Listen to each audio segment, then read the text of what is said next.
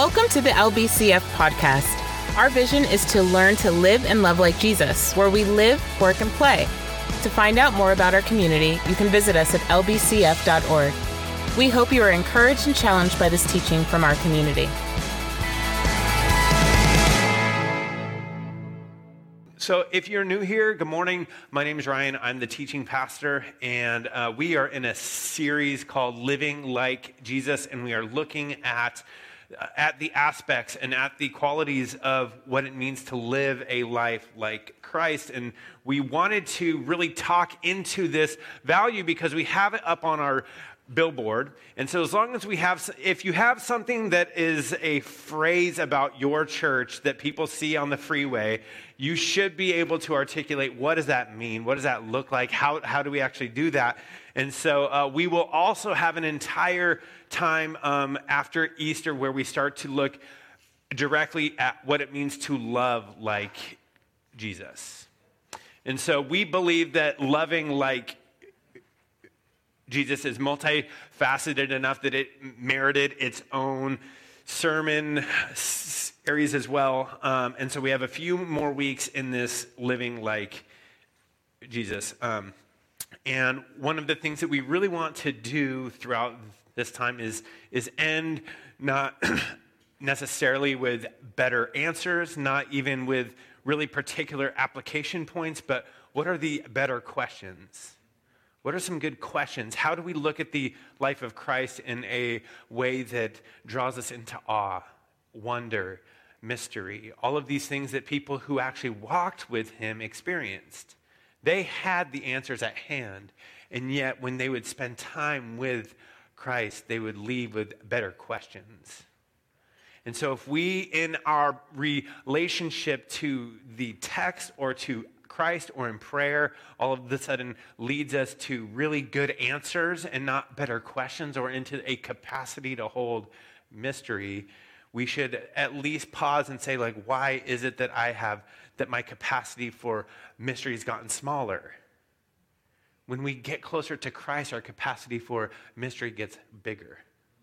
And so I would encourage us to just kind of check in with yourself as we read and as we study the text, that if any time you start to feel like you're closing off, or anytime internally you're starting to see other people that this text applies to, rather than placing yourself as the subject of transformation. That's something that happens in each of our own hearts, and so I would ask you to keep that part of yourself in check as we go to the text. Today, we're going to be in two places, and so it's like a running joke at this point, but if you have your Bibles, would you turn in them to Matthew chapter 5 is going to be one place that we start. And then we're also going to be ending in John chapter 21. And so if you want to kind of put a bookmark or whatever you do for your phone to get to those texts quickly, I would love to just take a moment and pause, because in this last week, with all of the things happening with the Asbury Revival and all of the opinions and things that have come up, my heart's been really heavy. It's been really heavy at how quickly we are to create camps of people, and we kind of split people up, and we say, you're over here, and we know for sure this about you. And so my heart's been really heavy, and it's even really heavy coming into the room. And so if I could just take a moment for all of us as well to just pray before we come to the text, that would be helpful for all of us. Lord, would you guide us into your wisdom for all of the anxious things that come up in our hearts that we long so much to resolve quickly, that we want to have answers to, so that we can make our way out of the wilderness and out of pain and out of hurting and out of questioning. Lord, if it's in your will to rescue us up out of those places, Lord, would you do that quickly? And if not, would you expand our capacity to stay?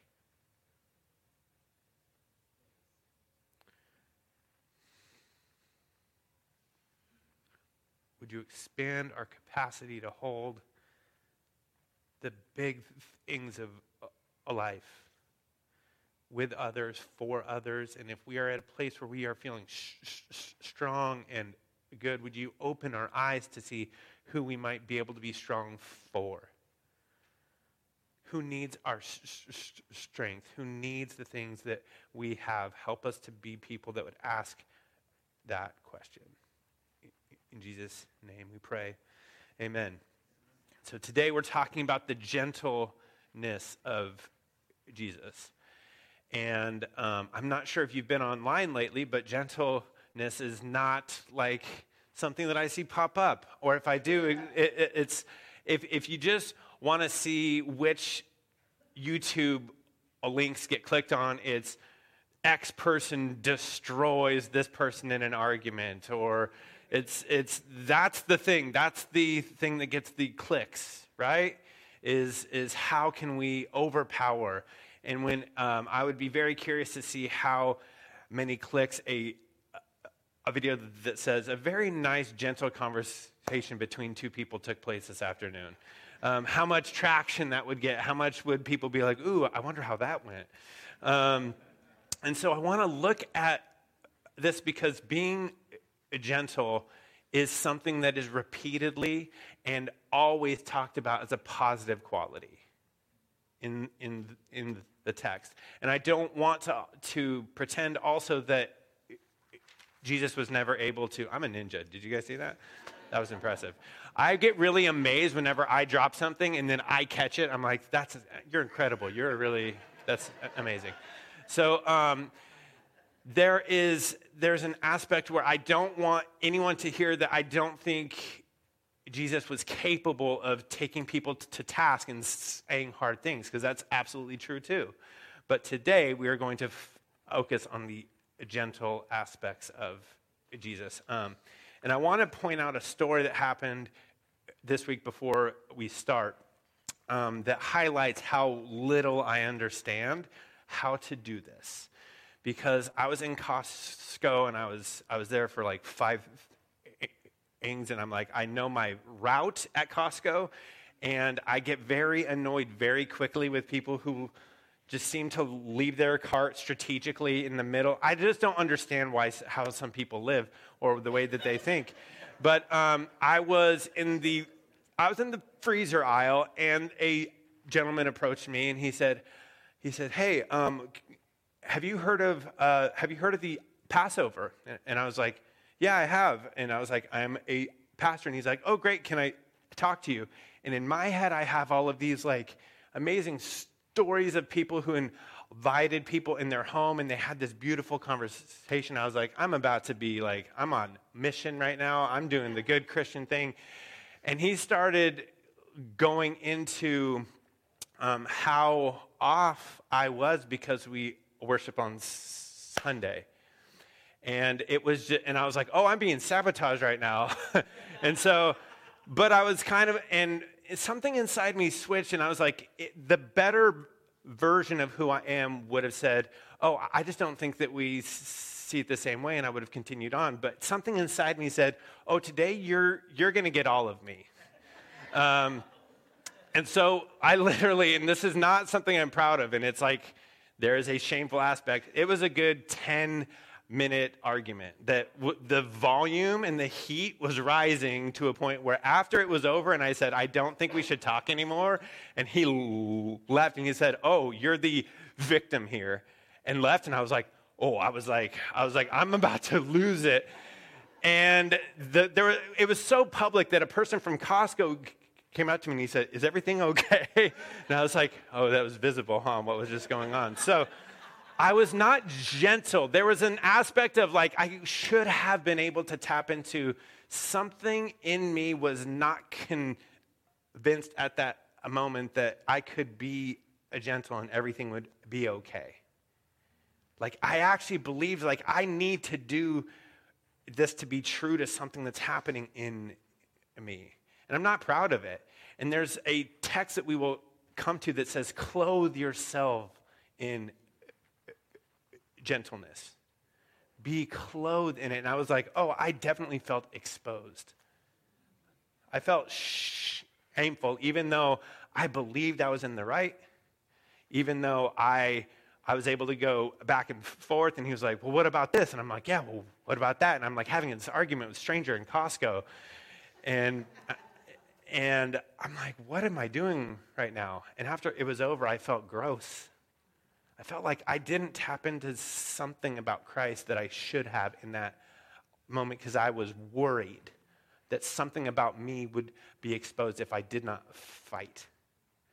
And I think that what we see here, and if you can turn to chapter 5 of the book of Matthew, I want to start a little bit before chapter 5 because the Sermon on the Mount, if I could encourage anybody, like if you don't want to read anything else or you don't have capacity to read anything else, if you just read the Sermon on the Mount every day for the rest of your life, I think you would get something. I think that would really be almost enough. It's beautiful, it's full, it encapsulates so much, but that's not the first thing that people knew about Christ. He actually begins to preach earlier. And what happens in chapter 4, verse 23, it says, Jesus went throughout Galilee, teaching in their synagogues, preaching the good news of the kingdom and healing every disease and sickness among the people. News about him spread all over area, and people brought to him all who were ill with various diseases, those suffering with severe pain, the demon-possessed, those having seizures, and the paralyzed, and he healed them. Large crowds from Galilee, the Decapolis, Jerusalem, Judea, and the region across the Jordan followed him. And so he's accumulating this crowd on the reputation that he is full of power. So he's traveling, teaching. People are like, this prophet can heal. Something new is happening. And it's not just on this blank canvas either. There was a messianic expectation that the Messiah would come and it would free them from the oppression. And so when they see these things happening, their minds are firing. And they're like, okay, this is all starting to click as if the one that we've been hoping for is here, that would free us, that would come and overthrow Rome. He has the power to heal the sick. He has the power to heal these things that nobody else has been able to. And the interesting thing about Jesus is if anybody ever had the ability to lean on a justified anger of people that did not understand over and over again, if there was anybody who could have justifiably stood his ground in Costco and won the argument, it would have been Jesus. But the crowds gathered, right? These crowds that are urgent and anticipating, longing for this person to come and say, finally, I am going to free you. Finally, all of these wrongs that have been happening to you, I will right. And says, now when he saw the crowds, he went up on a mountainside and sat down. His disciples came to him, and he began to teach them, saying, blessed are the poor in spirit, for theirs is the kingdom of heaven. Blessed are those who mourn, for they will be comforted. Blessed are the meek or the gentle, for they will inherit the earth. And so I want to pay attention to this question. What did Jesus do with all of his opportunities to reinforce his authority and his power? What did he do with opportunities to reinforce? He would constantly, always, in a gentle attitude, go to the lowest places and be with people. He had every right at all points and in every turn to stand as a higher authority for people. But the movement of Christ, as we see always, is to lower himself and be with. And there was no hint at him feeling disgusted or superior. He did it with a gentle love. And so the question seems to come up for me is, how are we called to embrace a Christ-like gentle heart without it turning into playing nice? Because I think all of us know, anybody that has worked alongside other people, if you've ever had a co-worker or an employer where it's like they exhaust you, you know what it means to play nice. You know what it means to swallow what your opinions are to just get things done. But how can we live counterculturally? How can we live counterculturally gentle in a way that reflects a bold gospel? Because I think that there's a gentle attitude that I could have put on in that conversation that I did not. And I could have participated with something countercultural in that moment, but something came up in me that I was more committed to. So how do we keep that part of us in check? I played football in high school, and my freshman team went and however many games are in the season. And I don't want to put it all on our coach, but our coach was a very nice man. Our coach was the youth pastor of my hometown's biggest church, and so he was on mission. He didn't want to win football games. He just wanted everyone to feel good, and so we would watch tape of our games, and it was embarrassing. But because we did not have a person who could actually grab us and say, we need to change how we're playing here, it was just like pizza, and we would just be laughing at how horrible we were. And I was like, that's us on the screen. But we had resigned to the idea of ever being a good football team. We scored 2 touchdowns the entire year, and I think it was pity. I think that somebody called the other coach ahead of time and said, please just give these guys. But there was an aspect where I was like, I grew up, and I think that in our culture as well, we don't actually value being gentle. When I was looking up some other sermons on this topic, some of the titles that came up was the strength and power of gentleness, or meekness is not weakness. And while I think that there is some truth in how powerful it is to be able to lean into being gentle, what struck me is that we had to brand this topic as though it is just one other way to repackage being strong. We are so afraid of being weak. We are so terrified of being taken advantage of. We are so terrified of another person winning the argument. If I could have just been gentle, this other person may have left feeling like, I got him. But can I be okay with that happening? Or am I so terrified of being weak that I have to repackage gentleness into, it's actually being strong? It's like, no, I actually think that there's something that we have not yet tapped into that is okay with leaving that interaction with him feeling like he won, got me, whatever it is.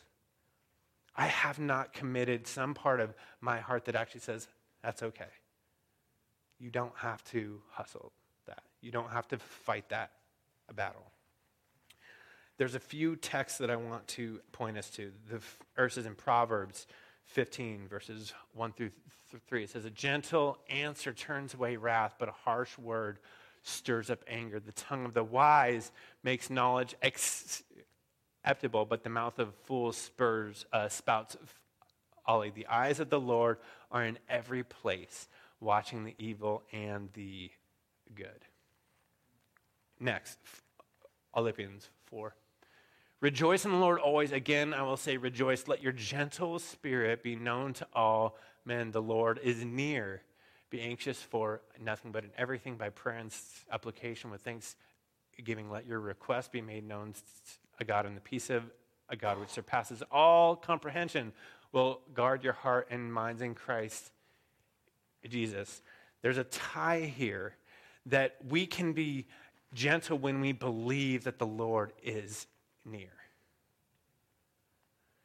It says you can be, let's go back one more to the Proverbs. The eyes of the Lord are in every place, watching the evil and the good. We can be gentle when we believe that the Lord is near. Do we believe that in our interactions at the lines at Costco, is the Lord near? Does the Lord see what's happening here? Will the Lord sort it out?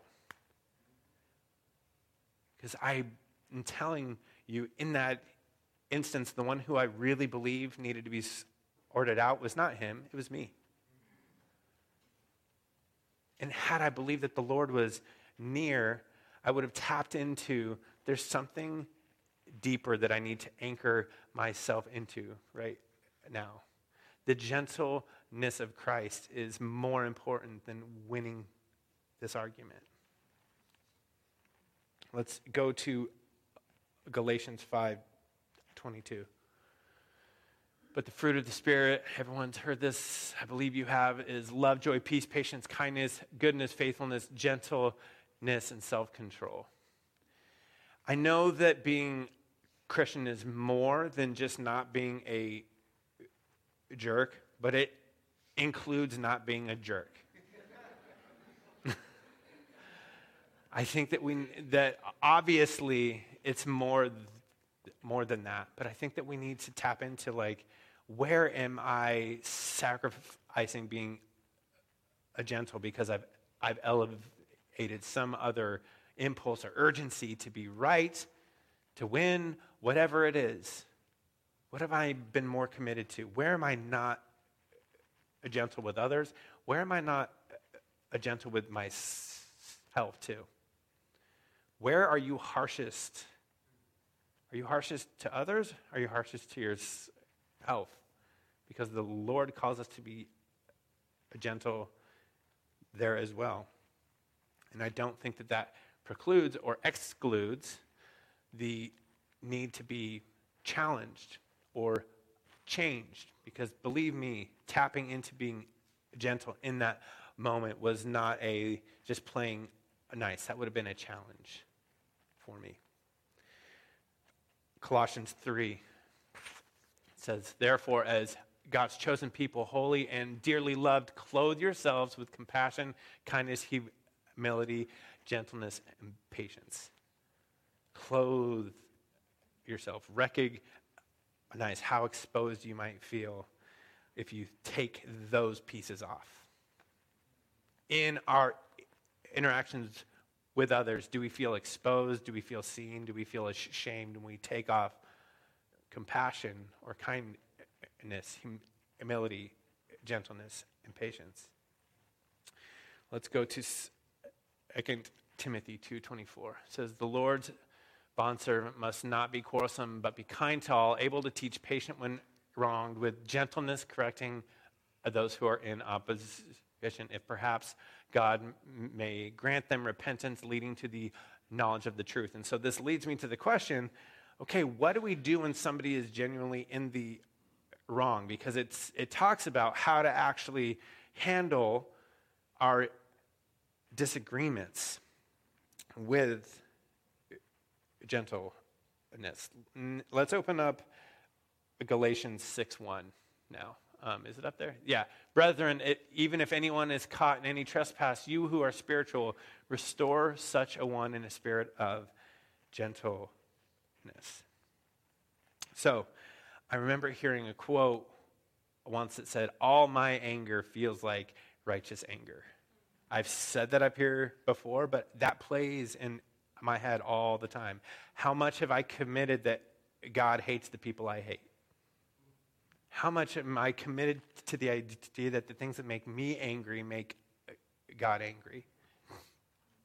How much have I made God in my image that he thinks the way I think? He would have stood his ground in the place that I did.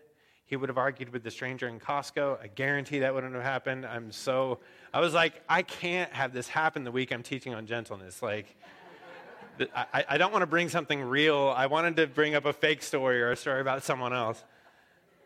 But then I see John chapter 21. Jesus had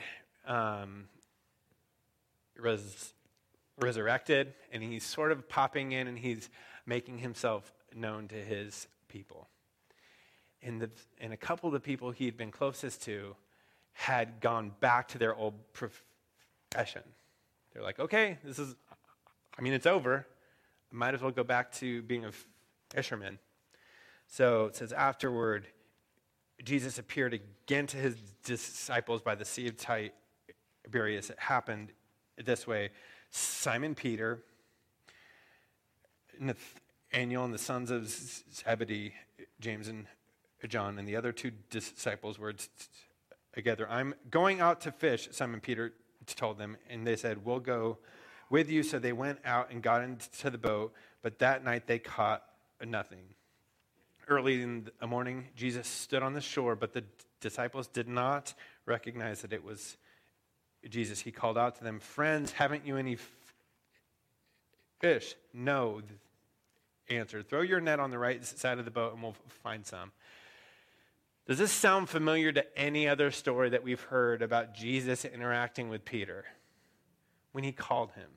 It is the exact same. He called him and he said, throw your net over the side. And so Jesus is walking out this parallel. And I think, what a gentle way to show up to the people who have just abandoned you in your greatest moment of need, who have denied that they even knew you and who had returned to their nets so quickly.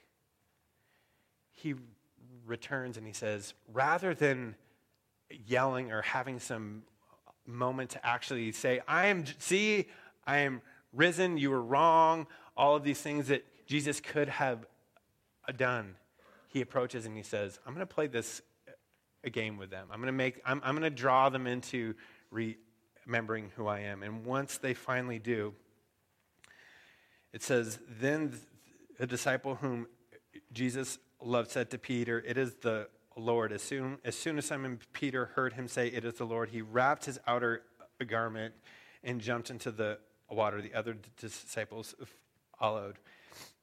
And then we're going to jump to verse 15. It says, when they had finished eating, Jesus said to Simon Peter, Simon, son of John, do you truly love me more than these? He said, yes, Lord, you know that I love you. And he said, feed my lambs. Again, Jesus said, Simon, son of John, do you truly love me? He answered, he said, yes, Lord, you know that I love you. He said, take care of my sheep.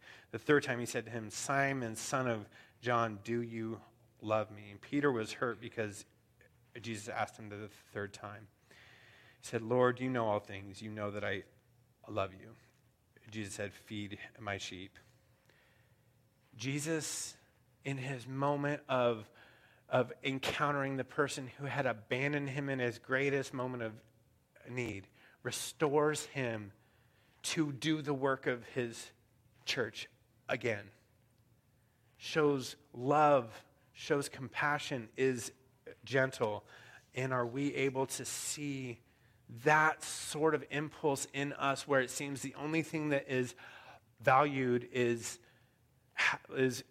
winning or is overpowering or is being, how is it that we have taken this and said that we have to repackage it as being strong? Where do we still fear being weak?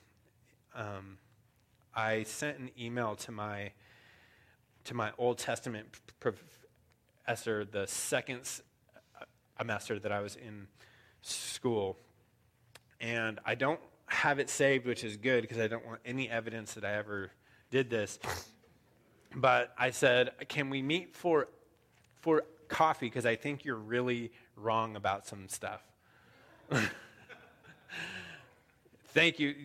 You are meant to laugh at how arrogant and horrible that sounds. That's the purpose of it. But he took me to coffee and he just heard me out. He just let me explain how I thought he was way off on all these things, and I had my Bible and I had all these notes, and he just let me explore. He knew that there were pieces about what I had always held to be true was kind of becoming unpicked. It was starting to get a little bit more loose, and that was very destabilizing. And so I was trying to kind of repackage it before too much toothpaste got out of the tube. I was like, gotta get back in there.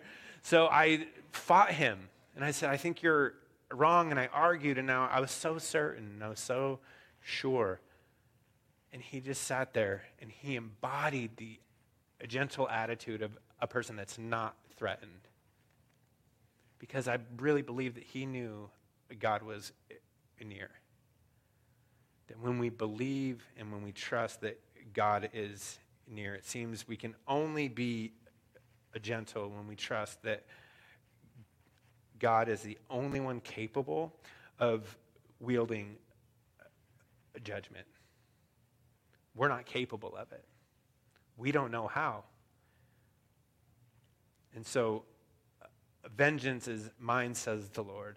Judgment is mine, and it's because he's the only one that knows how to handle it. And when we believe that he will handle it, when we believe that he will show up, that he will bring to light the things that are true, and he will expose the things which are dark, when we believe he is near, we can be gentle with others. We don't need to try to enact our judgment on them. And so each week I have tried to draw us into asking some better questions. These are just questions that come up for me when I think about this topic. Again, it's hard to be up here because I don't think that I do this well. And it's hard to teach, and I think that as a community, I would just hope that if you have really leaned into the gentle heart of Jesus, I would have much rather you come up here and teach. But I think that we have to expose those parts of us that say, like, I'm not there yet. Lord, see that part of me. Help me to be more gentle like you, because I don't have that yet, and it's exposed all the time. And I want to be the kind of person, and I want to be in a community where we are the kind of people that would commit to spurring each other on to clothing ourselves with compassion, gentleness. And when we don't, how do we restore each other with that heart? So I was just asking, here are some questions that could come up for me. You may have some others that could come up for you. If you have a question that is rising up for you, I would encourage you to just write that down, put it in a note in your phone, and pull it up throughout the week and say, am I actually tackling this part of me? But I ask, where do I despise weakness in myself, in others? What do I feel I would sacrifice by being gentle toward others? Where do I feel like that would cause me to lose?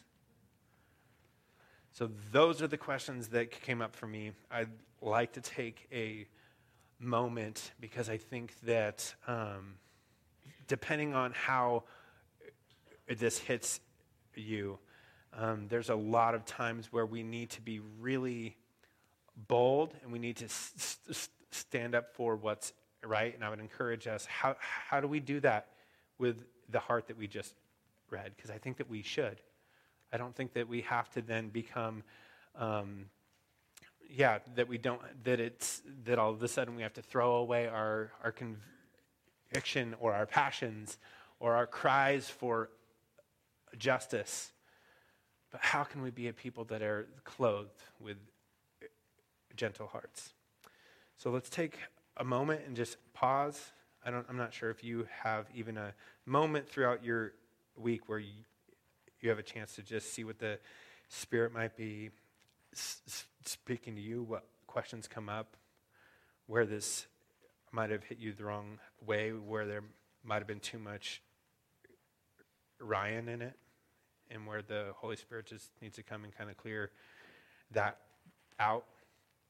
But let's take a moment and just ask God to meet us here. Lord, I just thank you that you deal with us with a gentle heart. Thank you that in all the ways we continue to get it wrong, that you still restore us with love and compassion.